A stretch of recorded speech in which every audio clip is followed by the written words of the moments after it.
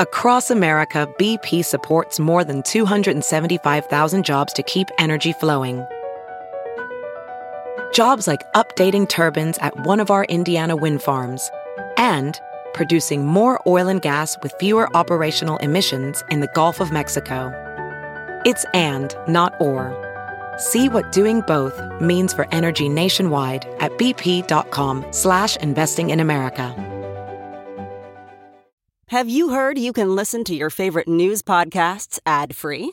Good news. With Amazon Music, you have access to the largest catalog of ad-free top podcasts included with your Prime membership. To start listening, download the Amazon Music app for free or go to amazon.com/ad-free news podcasts. That's amazon.com/ad-free news podcasts to catch up on the latest episodes without the ads.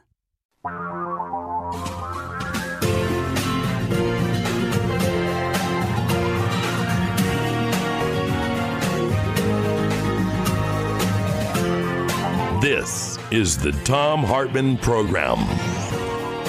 Welcome back. Thom Hartmann here with you. A growing nuclear risk in the Northwest is the headline. Hanford nuclear site's contamination is getting downright spooky. On the line with us is Tom Carpenter. He's the executive director of Hanford Challenge. HanfordChallenge.org is the website. The Twitter handle is Hanford, HANFORDC, the letter C. Tom, welcome to the program. Tell us what's going on. First of all, for people who may not be familiar with this, what exactly are we referring to when we refer to Hanford? Okay, well, the Hanford site is a former Cold War facility that made plutonium for nuclear bombs. It started in World War II and ran for 45 years with 9 nuclear reactors. And it took the radioactive fuel, separated that out, and made a big mess in the process. And so, with the last 30 years, it's been in a cleanup mode. It's the worst contaminated facility in the Western Hemisphere. The inventories of nuclear waste there are just immense, and so this is a big problem for the United States to pay for this cleanup or to even accomplish the cleanup, because we don't have anything like it. It's never happened before like this. And so there's a lot of technical and managerial and actually corruption challenges going on. I'm concerned about the contamination challenges, about the possibility that those of us who live within a few hundred miles of Hanford, or even downwind from Hanford, which is pretty much the rest of the United States, depending on the prevailing winds, might be exposed to something quite dangerous. Is there so much radioactive material there that either A, it could start fissioning and produce something like we saw at Chernobyl, or B, that it could simply provoke more unintended releases, like we saw with 3 Mile Island or whatnot? I mean, how severe is the situation? What kind of analogy could you draw? This is not Fukushima, is it? No, it's not the same as reactors, but the contamination issues. So Hanford has all these buildings and areas where there's a lot of contamination. We refer to that as high-level nuclear waste. And some of the terms for these radionuclides might be familiar to listeners, like cesium-137 and strontium-90. These are highly radioactive materials that don't belong in our food supply, don't belong in our water, or certainly in the soil or the river. But that's exactly the risk that we are worried about. So for instance, there's a building out there that holds some 56 million curies of radioactivity, and a curie is a unit of measurement of radiation. And if you've heard of Chernobyl, that put out about 2.5 million curies of cesium-137, and Fukushima put out 9 million curies. Well, this is 56 million. These pools in this building, I mean, this was built in 1970. It wasn't designed to last as long as they've been using it. There's earthquake faults out there with a bigger punch than they thought it could deliver when they designed this. And so there is there's a real concern that the concrete in these pools has failed and that they need to get this stuff out, because if you were to lose a bit of the cooling water, then you could, and lose maybe 10% to the air of the cesium and strontium-90, then that would be on par with what happened at Fukushima and Chernobyl. That's just one facility. There are underground nuclear waste tanks. There's a bunch of stuff just in the soil that is connected to the river. But the big thing to worry about is, in the short term, a risk from explosions or fires and this stuff going airborne. In the long term, for future generations, is that the slow motion fallout of this stuff seeping into the river and permanently contaminating the river, the crops, the fish, the animals, and eventually the humans that live nearby. I think everybody knows that there is a cancer risk associated with radiation. In addition to, if there's high levels of radiation, radiation poisoning risk. But cesium, the body thinks the cesium is potassium. Correct me if I'm wrong on any of this. The body thinks the cesium is potassium, so radioactive cesium gets absorbed into the body and embeds into our muscles. And, high levels of radioactive cesium, or even not even high levels, even moderate levels, can accumulate in the heart, one of the most active muscles in the body, and literally burn holes through it. It's called a condition called cesium heart, where the heart eventually fails because it's got holes burned in it by the cesium. And strontium, the body thinks is calcium or phosphorus, one or the other. You tell me, and puts it into our bones, where it causes bone cancer. Do I have that right? No, that's right. Strontium-90 acts like calcium and goes to the bone. And cesium-137 is, the body recognizes that as potassium. So both are useful for living organisms, and they, instead of helping you, however, they irradiate, the cells and destroy DNA or injure DNA in the cells. That's the blueprint for how our bodies are.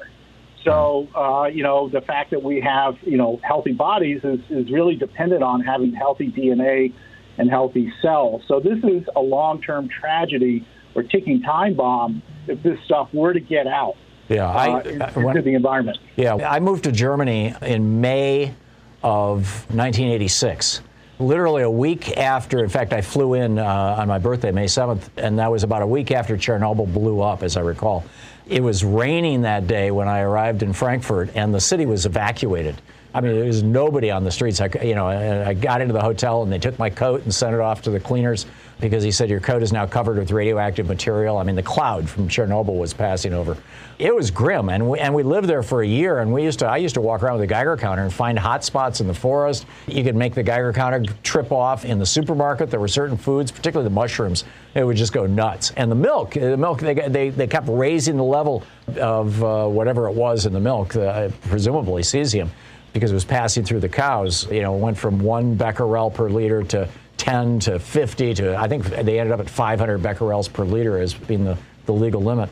Is that the sort of thing that we could anticipate here if this were to go south? And to this point, I mean, you said this has been going on at Hanford since the 50s. How much radiation has already escaped into the environment around Hanford? Oh, just huge amounts into the river, into the air. It's caused downwinders to get cancer. These are farmers mostly and people who live nearby the site. And there have been lawsuits about that. The people who are really at most risk are the workers at the site, even the workers, past workers, but also current workers doing the cleanup. And they're getting big exposures to chemical vapors, to radiation, and their cancer rates are off the charts. And as a result, the government recognizes this and has a compensation program in place. And I should mention that the state of Washington, a couple of years ago in 2018, passed a law that reformed our worker compensation law that gave Hanford workers a leg up.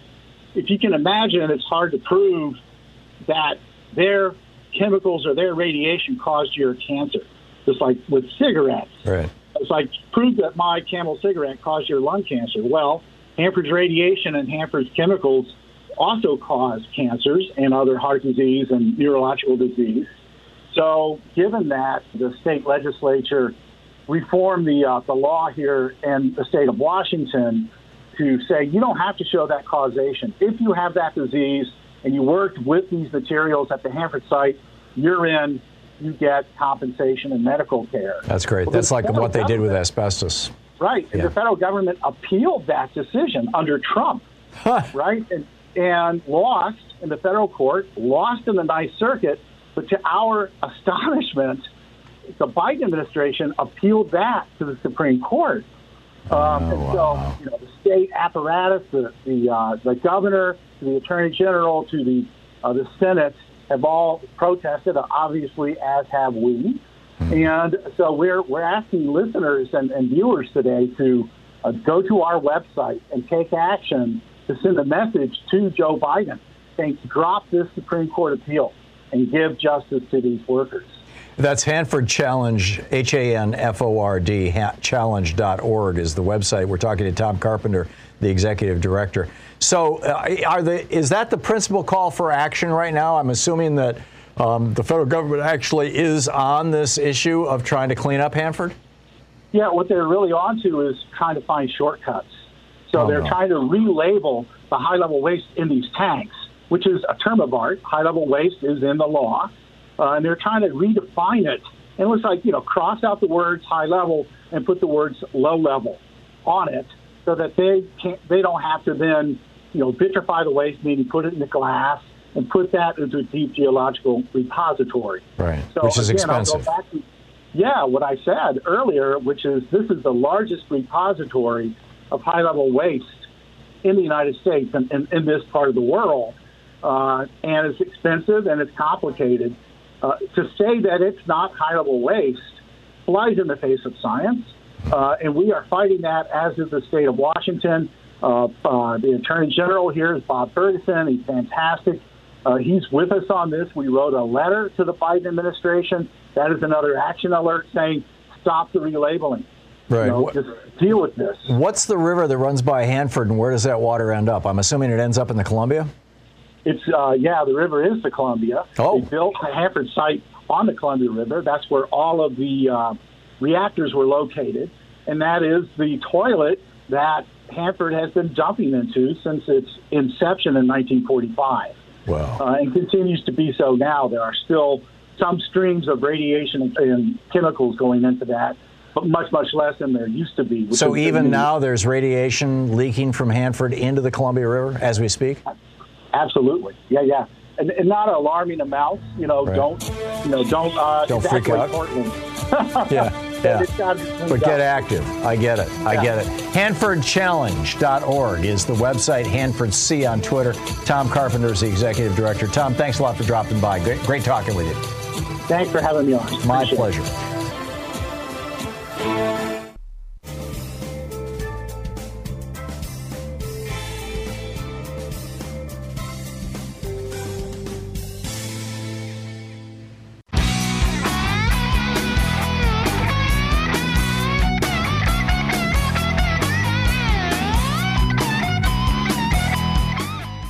Michael in San Antonio, Texas. Hey, Michael, thanks for watching us on YouTube. What's on your mind today? Oh, hey, Tom. Thanks for fighting the good fight. And since the murder rates went up last year, a lot of Republicans were doing that usual, Democrats are soft on crime baloney. There's one thing that the left has never really brought up, and that's crime really is the only reason why crime is as bad as it is because of the war on drugs. We all acknowledge prohibition was a failure. It did nothing but empower the mafia and various gangs. And alcohol is not even that addictive. And now, because of the war on drugs, various organized criminals have a monopoly on these very addictive drugs. And it's financially empowering them. It's giving them a lot of revenue to buy weapons and all kinds of stuff. So I'm with you. I mean, this is why we decriminalize pot, and it's why the state of Oregon has decriminalized all drugs. And it doesn't mean you can sell them, but you don't go to jail anymore for possessing them. And this is really a medical problem, not a legal problem, or it should be a medical problem. Portugal decriminalized all drugs almost 20 years ago, and it broke the back of organized crime. It reduced the level of drug use. I mean, you're always going to have a certain percentage of people who are going to go over the edge, you know, and it's a small percentage, 1%, 2%, 3% of the population who get addicted to substances outside the mainstream, outside of caffeine, nicotine, and alcohol. And, you know, we tried for 40 years. We tried to stop that, well, arguably for 90 years. We tried to stop that with laws and with jails and prisons, and all we did was destroy a lot of people's lives, even worse than the drugs would have destroyed them. You know, and frankly, I think the biggest problem we've got with drug pushers in this country are people like the Sackler family, you know, pushing legal drugs. But I'm with you, Michael. I hear you, and I am with you. Thank you for the call. Joe in Loxahatchee, Florida. Hey, Joe, what's on your mind today? Oh, thank you for taking my call. You're talking about the nuclear power plants just a little while ago. Yeah. And it jogged me where about 3 months ago, I researched Turkey Point nuclear power plant south of Miami. Mm-hmm. And you can research this online yourself. There's a minor, small newspaper that carried the story where there was an incident at the plant where I'm a retired marine engineer, chief engineer on the steamboats. Mm-hmm. And they had dug 10 miles of canals to put in cooling lines for apparently, possibly the air ejectors, which get rid of the breakdown of the air and hydrogen and oxygen from the water. And apparently, in my estimation, a safety valve blew and put in high-pressure irradiated steam into the pipeline, and they had to dump something like 30 tons of salt on top of those pipes to not contaminate the air around the place. Whoa. Yeah, and there's pictures in there of this was radioactive hydrogen, tritium. I don't know what they're using down in there. No. Well, that's what's produced when water gets broken up by radiation, and you get, you know, just a wild. I don't know if it's a proton or what it is, but you know, it's tritium. Anyway, back to you, Joe. I'm out of my depth here. Anyway, there's pictures of salt suds about a foot high around a nuclear power plant, and it goes into Biscayne Bay and contaminates Biscayne Bay going up to Miami. Oh, geez. Yeah, I mean, everybody's like, over the weekend on one of the shows, I think it was on Fareed Zakaria's show, oh, yeah, nuclear, there's no waste, there's no carbon, which that's not true. I mean, there's an enormous amount of carbon in mining uranium, in transporting uranium, in refining uranium, in getting it into the plants. There's an enormous amount of carbon in making the concrete for the plants, making the steel for the plants, building the plants, maintaining the plants. Nuclear power plants are not carbon-free, and they produce massive amounts of radioactive waste, and, you know, we've got no way to deal with this radioactive waste. So, yeah, Joe, thank you. Amy in Carlton, Oregon. Hey, Amy, what's on your mind today? Hey, Tom, about the debt limit and how we talk about it. Say you go out with your credit card and you purchase a service that is billed monthly.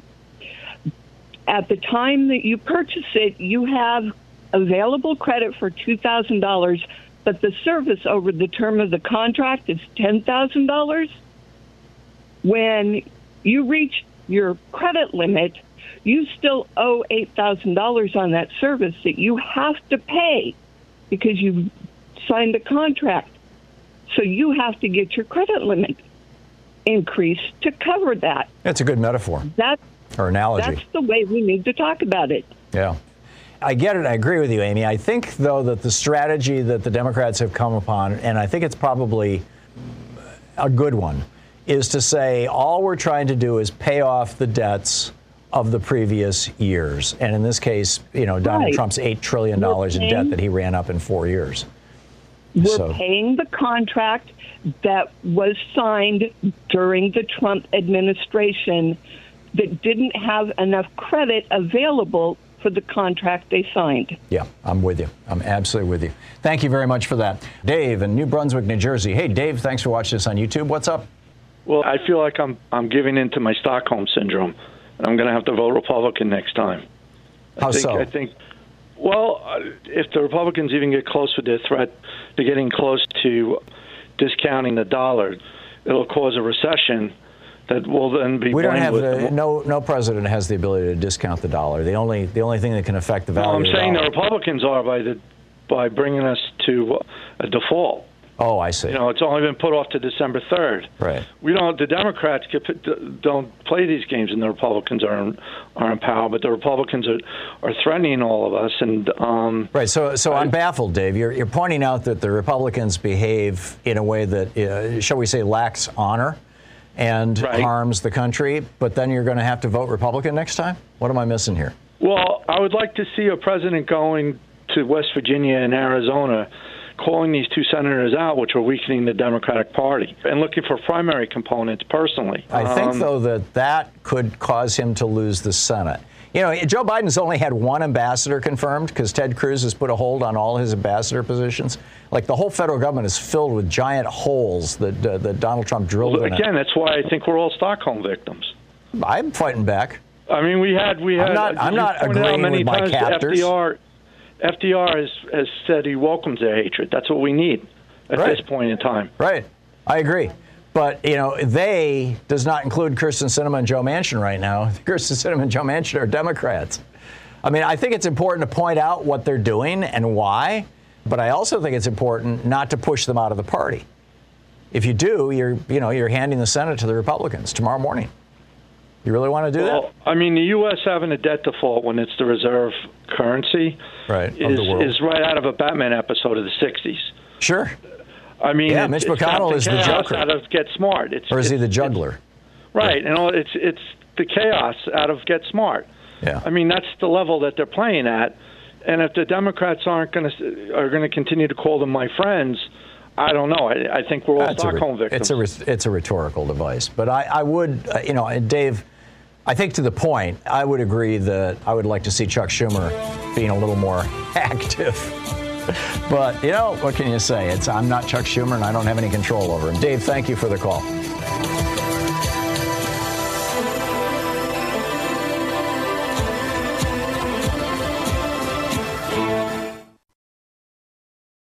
Quick math, the less your business spends on operations, on multiple systems, on delivering your product or service, the more margin you have and the more money you keep.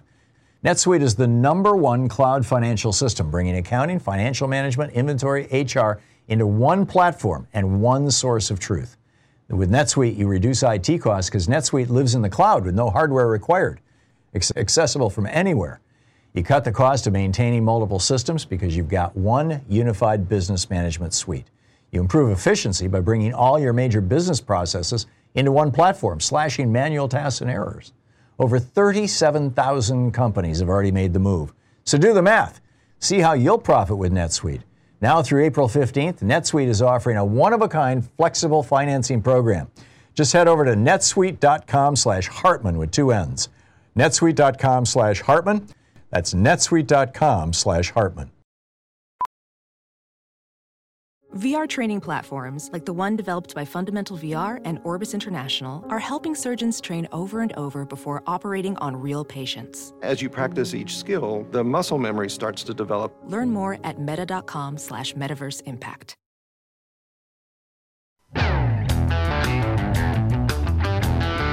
Thom Hartmann here with you. Two quick stories here I wanted to share with you and also, put on the table for us to discuss.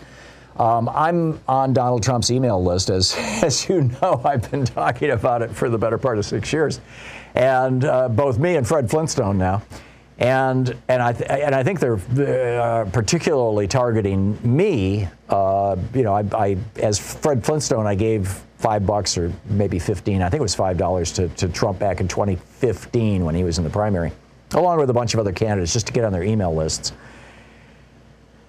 As Fred Flintstone, but then about the middle of the Trump presidency, late 2018, early 2019, they were selling, Donald Trump's website was selling a Trump coloring book.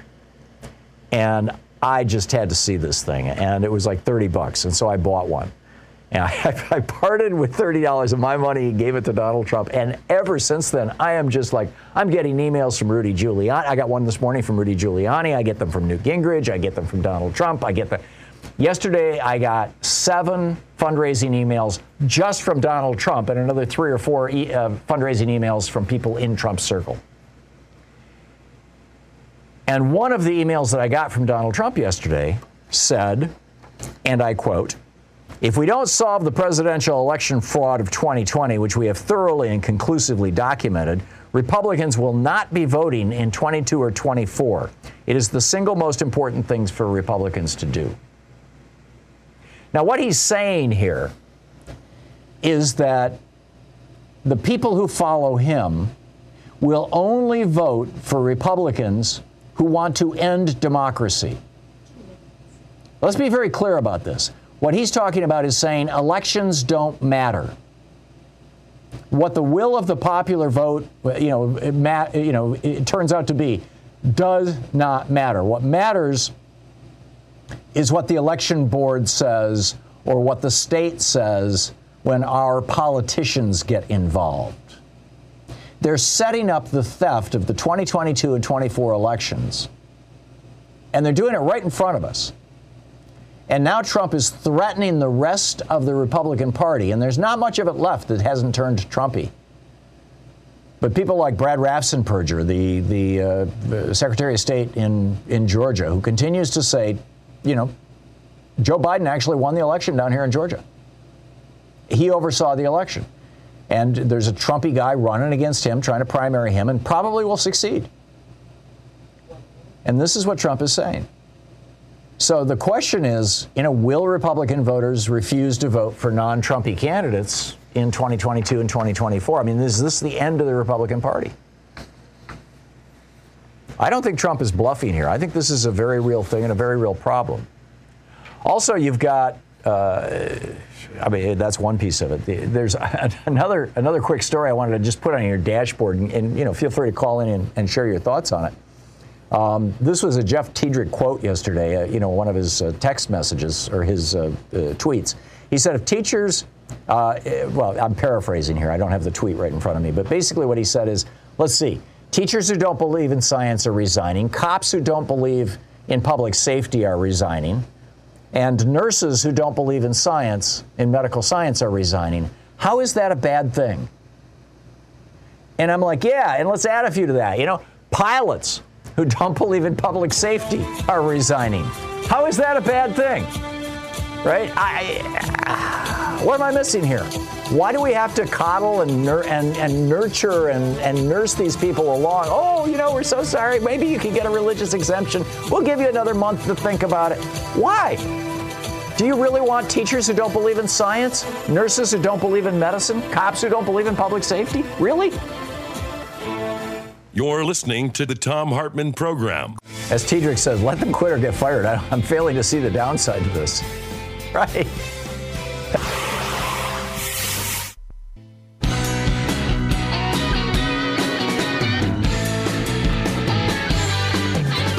On the line with us is Sarah Kendzior, the writer and scholar, co-host of the Gaslit Nation podcast, which I listen to regularly. It's one of the really great podcasts out there.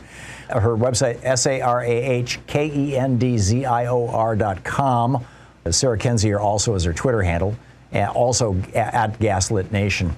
Sarah, welcome back to the program. I read this Twitter thread that you put out about Merrick Garland and learned a whole bunch of stuff I had no idea about, and it is extraordinarily troubling. Can you bring our listeners and viewers up to speed on this? Sure. I'm not completely certain which thread you're referring to. It's the one about Merrick Garland as a mafia state enabler. Yeah. I mean, all that is a, factual recollection of the things that Merrick Garland has done since being appointed Attorney General, which is a really horrible list of protecting Trump, protecting the Trump administration, not protecting America, and acting in many ways as a personal attorney for Trump in a similar fashion to Bill Barr. And this is, obviously distressing and disappointing because so many people saw Garland as somebody who was going to remedy this corruption within the Department of Justice.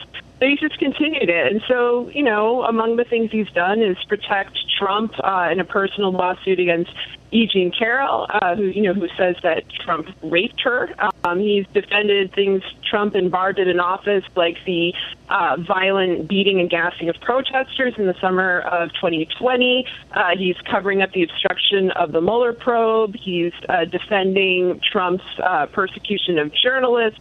He's refusing to, of course, prosecute the people who planned the January 6th attack on the Capitol, especially high-level elites like Michael Flynn, Roger Stone, and, of course, Steve Bannon. And then a very alarming thing is Merrick Garland defended Don McGahn against congressional staff, against congressional Democratic subpoenas. So now there's this big question about, well, what's going to happen with the, Steve Bannon situation, that they actually did subpoena him. And, of course, he defied it, and it's going to go to the DOJ. Will Merrick Garland protect Steve Bannon? My guess is yes. I do think that that's what he's going to do, and I think Joe Biden should fire him because he's not protecting the country. He's just protecting this narrow band of corrupt elites. I'm with you. About 5 months ago, I actually wrote an op-ed calling for Merrick Garland to be fired. What I didn't know was the background on him. I mean, what I did know was that he was appointed to the federal bench by Bill Clinton when Barack Obama had an opening on the Supreme Court. At that time, there was a filibuster. The filibuster was in place for Supreme Court justices, and so he needed to get 60 votes. So he went to Orrin Hatch, the Republican senator from Utah at the time, and said, please give me the name of somebody who has some Democratic, association, like was appointed by a Democratic president, but who would be acceptable to Republicans. And Orrin Hatch gave him Merrick Garland's name, and thus Merrick Garland became the appointee for the Supreme Court. And I think that because President Obama, a Democratic president, appointed him, a lot of Americans concluded that, therefore, he must be a great Democrat and maybe even a great liberal. Turns out his background is quite different. Tell us about the person who mentored him and where Merrick Garland came from. Yeah, absolutely. That person is Jamie Gorelick. I just want to make one comment that I think it's not just that Obama nominated him, it was the Republican blowback from people like Mitch McConnell. And so it left Americans with this impression of the enemy of my enemy is my friend. And that wasn't the case. And I think that, the press fell for that narrative big time. But anyway, Merrick Garland started out in the Clinton Department of Justice when Jamie Gorelick, this deeply corrupt kind of big law operative, was working as the deputy attorney general. And she's basically like this Forrest Gump of corruption. Like, she's at the fringes and sometimes at the center of all of these major controversies of the last 30 years. With 9/11, she was the person who wrote the memo that basically prohibited free communication between the FBI and the CIA and, helped lead to the 9/11 attacks. I'm obviously not saying she caused them, but, the difficulties in communicating that she did cause helped allow those attacks to take place. She then went on to defend big oil, British Petroleum, using her connections with the Obama administration to help them get away with oil spills. She was involved in a massive financial scandal at Fannie Mae and pocketed over $25 million from that corruption.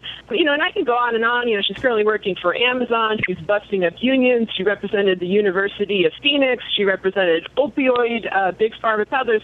But one of the worst things is that when Donald Trump became president, she decided to become Jared Kushner and Ivanka Trump's lawyer. And she's the person who helped him get past these anti-nepotism laws that are supposed to prevent the abuse of executive power and this kind of dynastic kleptocracy that the Trump family was seeking, and she helped them maintain their positions in office. And, she really has this attraction to the absolute worst, most reprehensible people and causes in this country.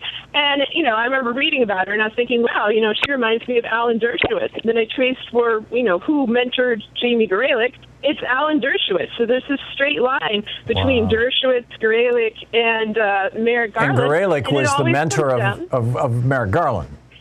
Yes. I should be clear that Gorelick mentored Merrick Garland, brought Merrick Garland into the Clinton administration. He was her right-hand man. She refers to him as her wingman, and she's still defending him today. She goes out and writes these, op-eds and says basically, Trump administration people should not be prosecuted. And the conflict of interest here, that one, she was a lawyer for Jared and Ivanka, but also she's this lifelong, very close friend, colleague. They went to college together, like 40 years of friendship and professional, relationship with Merrick Garland. Like, she's not some neutral observer. And I think she's a very bad influence, in that this conflict of interest with their relationship should have been brought up at the confirmation hearings. But the problem is that, Grelick is part of this cesspool in Washington, D.C., just, recurring throughout multiple administrations. And I think that, many senators, many representatives are tangled up in this world. So they maybe wouldn't find it so aberrant as I do. Yeah.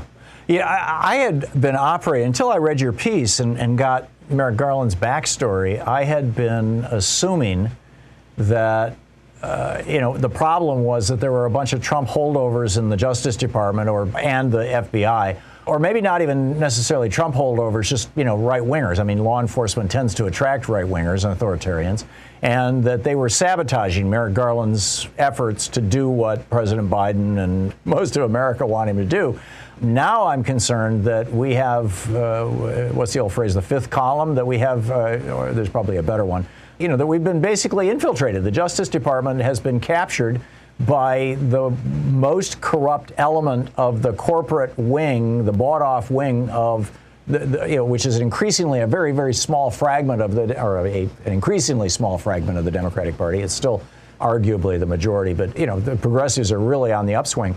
But that they've captured the Justice Department. What do we do? Outside of calling, I don't think Joe Biden's going to fire his AG. I mean, that would be a political firestorm for him. Is there any other way to?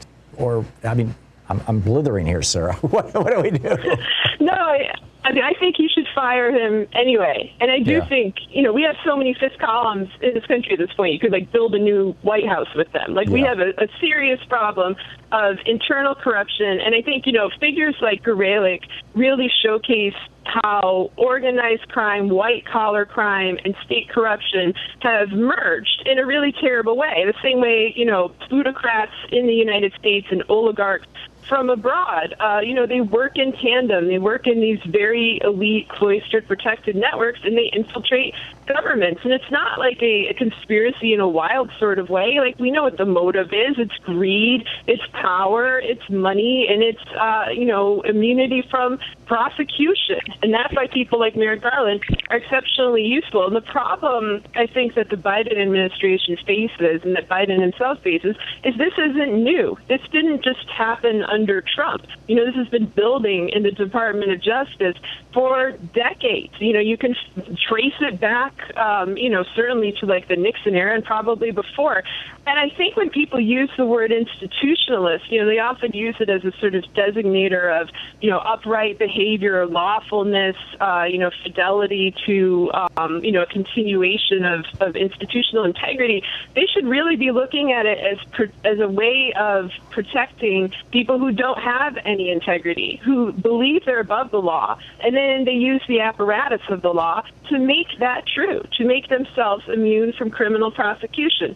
That's what Bannon's doing now. That's what Trump did when he was in office. And, and you could go back to the Bush administration, the Reagan administration, Iran-Contra, all these different scandals. You see the same thing at play. And so to get rid of Merrick Garland, that's one thing they should do. But they need to clean house at the whole DOJ and have a new transparent agency, that shows what's going on to the American public. And the same is true, too, of the FBI. I think, Christopher Wray is just as troublesome, and they're working in tandem. And they also are both connected to the Federalist Society, which is another troubling issue altogether. Oh, God. What can the average person do? How can we influence the Biden administration or President Biden to clean house at the DOJ and to fire Merrick Garland?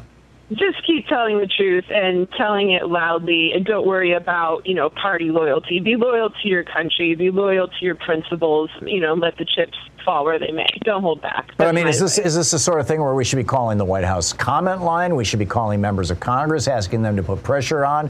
Honestly, I see them responding to Twitter. They actually did this. Like the House January 6th committee responded to like a viral thread. That seems to be where they're hanging out, just like Trump did on Twitter, on social media. So sadly, that is my advice. But yeah, do whatever you can. Call your senators, call the White House, make your voice known, protest, so on. Well, I retweeted your tweet. So if anybody listening doesn't follow Sarah Kendzior on Twitter, you should. First of all, you can find it on my timeline or whatever it's called on Twitter.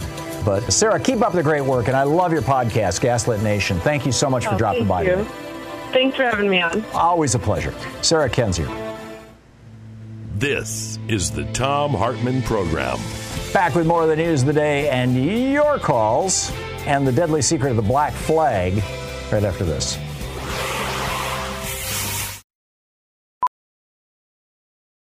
Ophthalmologist Dr. Strauss has seen firsthand how the metaverse is helping surgeons practice the procedures to treat cataracts. Cataracts are the primary cause of avoidable blindness. He works with a virtual reality training platform developed by Fundamental VR and Orbis International to help surgeons develop the muscle memory they need. The result? More confident, capable surgeons. And even more importantly, patients who can see. Explore more stories like Dr. Strauss's at meta.com/metaverseimpact. As you write your life story, you're far from finished. Are you looking to close the book on your job? Maybe turn a page in your career? Be continued at the Georgetown University School of Continuing Studies.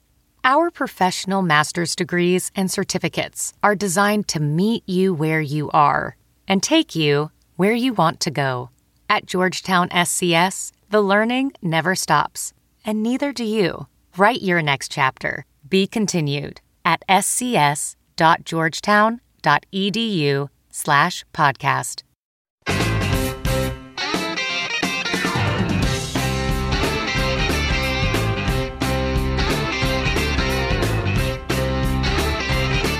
And welcome back. Thom Hartmann here with you. Wanted to tell you about this. It's pretty shocking stuff about Merrick Garland, first of all, but even more shocking is this black flag phenomena that is happening right now across the United States. Give you a little backstory. During the Civil War, there were 2 times when Confederate soldiers waved a black flag rather than the Confederate battle flag. And those 2 times were, number one, when they were massacring people in black neighborhoods, when they were literally massacring African Americans. The most famous were the Battle of the Crater and a massacre at what's called Fort Pillow. That was the first. The second was where they were saying, we will fight you to the death. We will never surrender. You will not take us prisoner.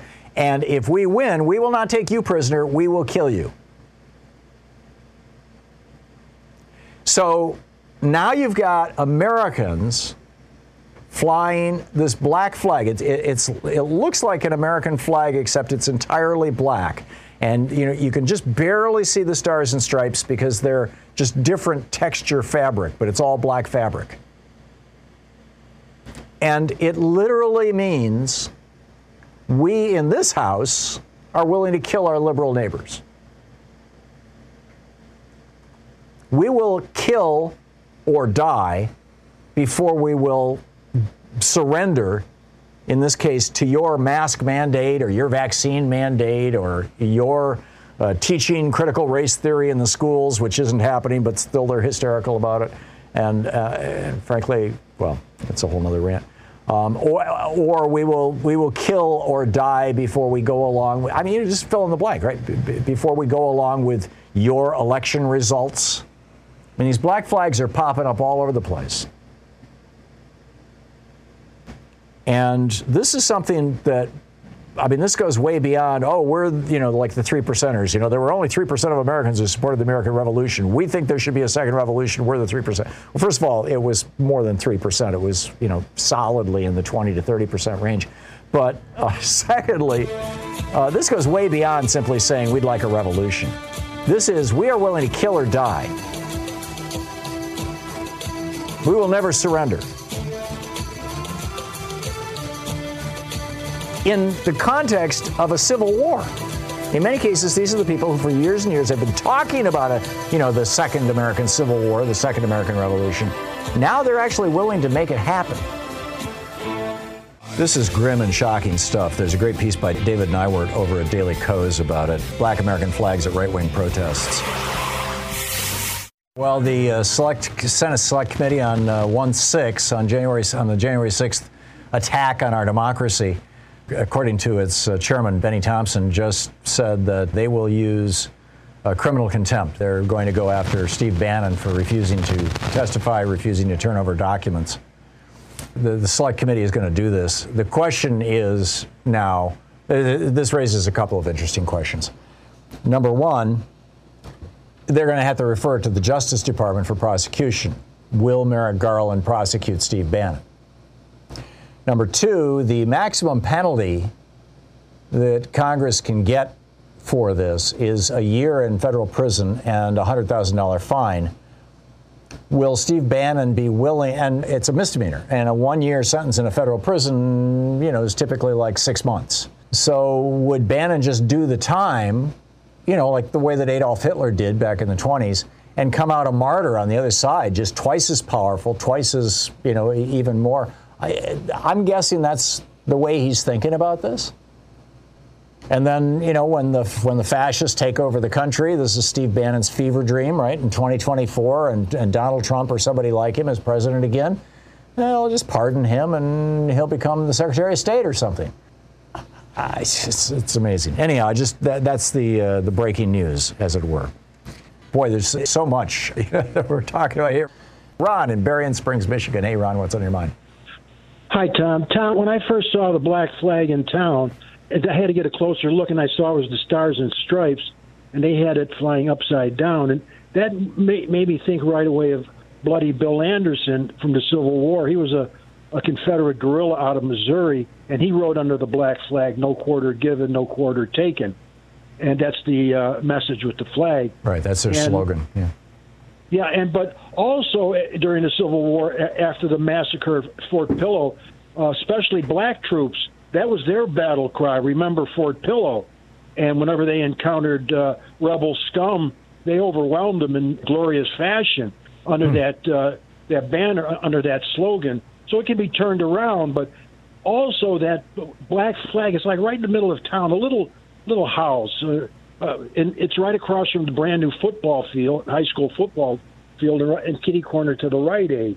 But you never notice, or think what it's about unless you stop and think of history, or if you're a right-wing fascist, of course that'll register right away. Right. But at the same time, as they're trying to intimidate and send a message, by the same token, they are making themselves prime targets for the civil war that they want. And if it comes, you have an easy pickings right there if they're still around, not swept away right away in the ensuing conflagration. But talking about that, and you do that quite often, there's something we have to be aware of, is that are we prepared for them if they come after us? I know you shoot, Tom. You like to shoot in Michigan at your brother's house. Yeah. Are you prepared? And you live in Oregon, a Ku Klux Klan state. Yep. Are you prepared for defense? Because you are a target, just like Alan Berg was a target. So, God forbid. I know you're aware. I don't. Yeah, no, I am, Ron, and I don't want to discuss it, frankly. But I just find it totally creepy that we've got neighbors who are willing to basically put a sign out front that says, we are willing to kill you, and we are willing to die before we will compromise on something like wearing a mask or getting vaccinated. I just find it amazing. Ron, I got to move along, but thank you for the call. Steve in Phoenix, Arizona. Hey, Steve, what's up? I'm all in with you there, Tom, on your last statement. It is creepy and it's crazy. I want to talk about Garland. I'm all in with Sarah Kendzior. Garland needs to go. He's had enough time to prosecute, indict Trump, or do something with Trump. He hasn't. He's allowed these elections to refraudits to manifest. Oh, he wrote a nasty letter to Arizona saying what you're doing is against the law, and then he did nothing. Yeah, that's insanity. They're going on, and now they've moved to Wisconsin, Pennsylvania, all other parts of the country. And Tom, he needs to go. Yeah, it's a violation of federal law. I'm with you, Steve. I'm with you. Before I was thinking that maybe Garland's being sabotaged by right winger, leftovers from the Trump administration. Now I get it. He's in with them. It's amazing.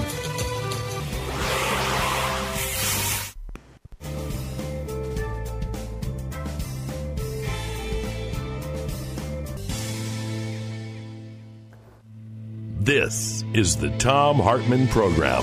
Our book today in the Thom Hartmann Book Club is Big Dirty Money, The Shocking Injustice and Unseen Cost of White-Collar Crime by Jennifer Taub. This is from the preface. It's titled Crime Scene. Big cheaters often prosper, and they do it right in front of our faces. You can see them almost daily on the front page of the paper, in your Twitter feed, and on broadcast and cable news programs. Rogues to riches stories are common now. Cheating the public and getting away with it is the new normal. Turn on the television today and you're more likely to see wealthy, white-connected white men secure presidential pardons than watch one getting convicted and sent to prison. Just after Valentine's Day in 2020, President Donald Trump granted clemency to a slew of affluent felons. Their offenses?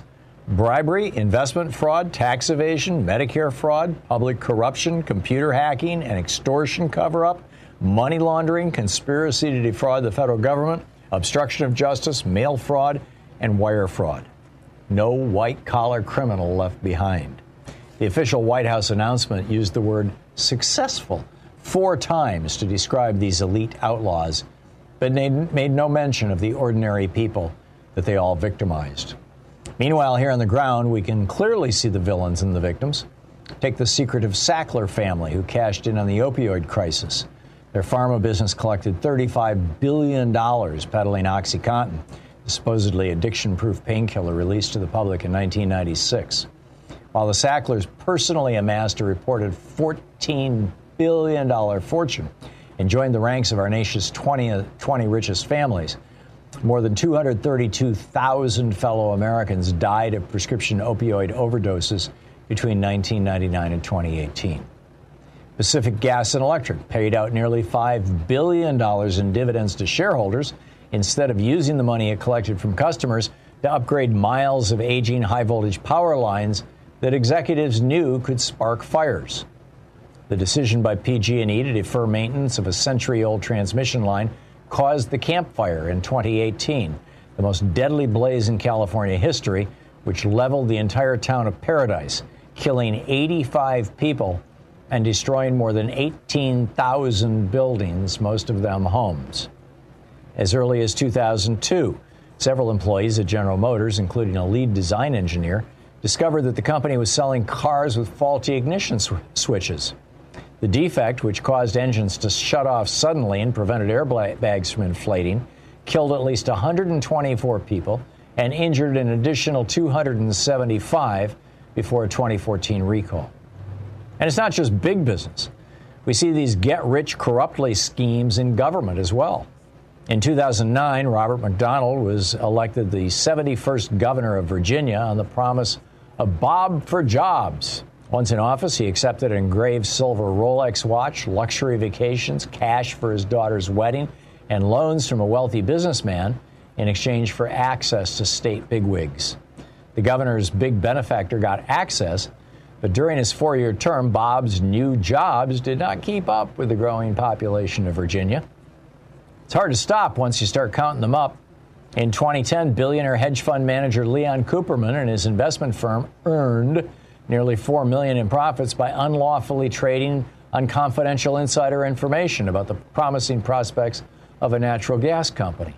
Cooperman's victims were in the dark and sold their investments to him on the cheap. When the secret came out, the gas company's stock price jumped up more than 30%. Pressured from the top, from 2009 to late 2016, employees at financial giant Wells Fargo opened potentially 3.5 million checking, savings, and credit card accounts without customer consent, slamming them with overdraft fees and other unauthorized charges. Instead of immediately stopping this ongoing fraud, Wells Fargo retaliated by firing honest employees who tried to blow the whistle. including one manager who told his supervisors and contacted the bank's internal ethics hotline about the suspected fraud. In 2016, after the truth came out, CEO John Stumpf resigned in shame. Yet the Wells Fargo board of directors awarded him a $134 million exit payment. Years later, in 2020, the Office of the Comptroller of the Currency, primary regulator of national banks, fined and banned Stumpf from working in the industry ever again. By then, though, the still quite wealthy 66-year-old had already retired. Elizabeth Holmes, a 2003 Stanford University dropout, built her blood testing firm, Theranos, to a $9 billion market valuation by 2015 on a shaky foundation of lies, fawning funders, falsified patient blood tests, and fraudulent financial reports. Her claims included that the U.S. Department of Defense was using Theranos' blood analyzer products on the battlefield in Afghanistan, and that the company would bring in more than $100 million in revenue in 2014. In reality, the Defense Department never deployed the Theranos products, and the corporation generated just around $100,000 in revenue that year. After an intrepid journalist exposed the truth, Theranos crashed and closed down in 2018. The book Big Dirty Money by Jennifer Taub, subtitle The Shocking Injustice and Unseen Cost of White-Collar Crime. And welcome back. Jeff in Portland. Hey, Jeff, what's up? Hey, good morning, Tom. Thanks for all you do. I do want to disagree with you a little. I have a list for you. Of your disagreements? Al Gore, John Kerry, Barack Obama, Eric Holder, Robert Mueller, Chuck Schumer, Merrick Garland. What would you say all those guys have in common? I don't know. I would say they're all seemingly nice guys, highly intelligent, some of them very eloquent. But in my opinion, the last 20 years, you know, as leaders of the Democratic Party or people the Democratic Party is depending on to hold Republicans accountable, their passivity and their aversion to conflict, their unwillingness to rock the boat too much, it's led us to this fragile state of our democracy. And your interview with Sarah Kendzior, you know, it should be shocking to us all. So I would disagree with you, Tom. I think if Garland can't be pressured to meet this moment and do his job, the job he was appointed to, I think President Biden's going to have no choice but to replace him. I hope you're right, Jeff. I hope you're right. I'm not sure what you're disagreeing with. I mean, I think he should be replaced. I wrote an op-ed months ago calling for him to be fired and did a whole rant on the show about it. Yeah, I thought you told her that it would just Biden really, it would be too much. It would be of a mess. Scandal. It would be an absolute mess. And I think that probably you, Jeff, would acknowledge that. But I'm not saying that he shouldn't do it because it'll be a mess. I'm just saying, my God, it's just another thing, you know. Because what's a bigger mess? Not backing up the 1-6 committee, and enforcing the subpoenas, continuing to allow these fraudits and this assault on democratic voting. No, Jeff, I surrender. If what I said sounded like I was saying that Biden should not fire Garland because he'd have trouble getting a replacement through the Senate or whatever. There's a whole bunch of different scenarios that would probably play out. Ted Cruz right now is single-handedly blocking dozens of U.S. ambassadors, for example, because he's pissed off about something. It would be a problem, but I'm fine with that. I think the Justice Department needs to get about its business, and if Merrick Garland is blocking the Justice Department from doing what it needs to do, he needs to go. Yeah, and if Biden sits back and doesn't and allows this to happen, he's going to be added to that list of people that I mentioned. Yeah, I'm with you, and I think that the acid test is going to come next week. Assuming that it's next week, that this House committee is going to, first they have to refer the contempt citation to the entire House. So the whole House of Representatives has to vote on it. I doubt that there will be, I doubt it'll be defeated. I'm guessing that it'll pass. Then that referral goes from the House of Representatives to the Department of Justice, and they have a certain period of time to respond to it. And I don't know what that period of time is. I'm assuming it's within a month, but I just don't know. I'm not even sure that it's statutorily defined. But if it turns out that Garland is not doing this, he's got to be toast rapidly. He's got to be replaced rapidly.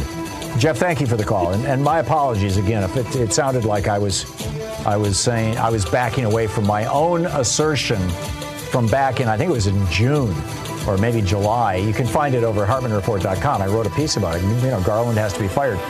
If it seemed like I was backing away from that, my apologies. I certainly wasn't. Hey, special thanks to Louise Hartman, Sean Taylor, Nate Atwell, Jamie Holly, Joyce the Hammer Nance, Nigel Peacock, Sue Nethergood, Patrick Hoyt, Geraldine Halbert, Ron Hartenbaum, Chase Sprouse, Nicholas Miller, Pat Sweeney, Jabberwocky, Jay LeBlanc, Connor Arroyo, and Carne Verde. All the folks who work on this program. And thank you to you for participating with our program and spreading the good word and supporting our sponsors and our stations. Get out there, get active, tag your it. You've been listening to Thom Hartmann. For audio and video archives, visit ThomHartmann.com.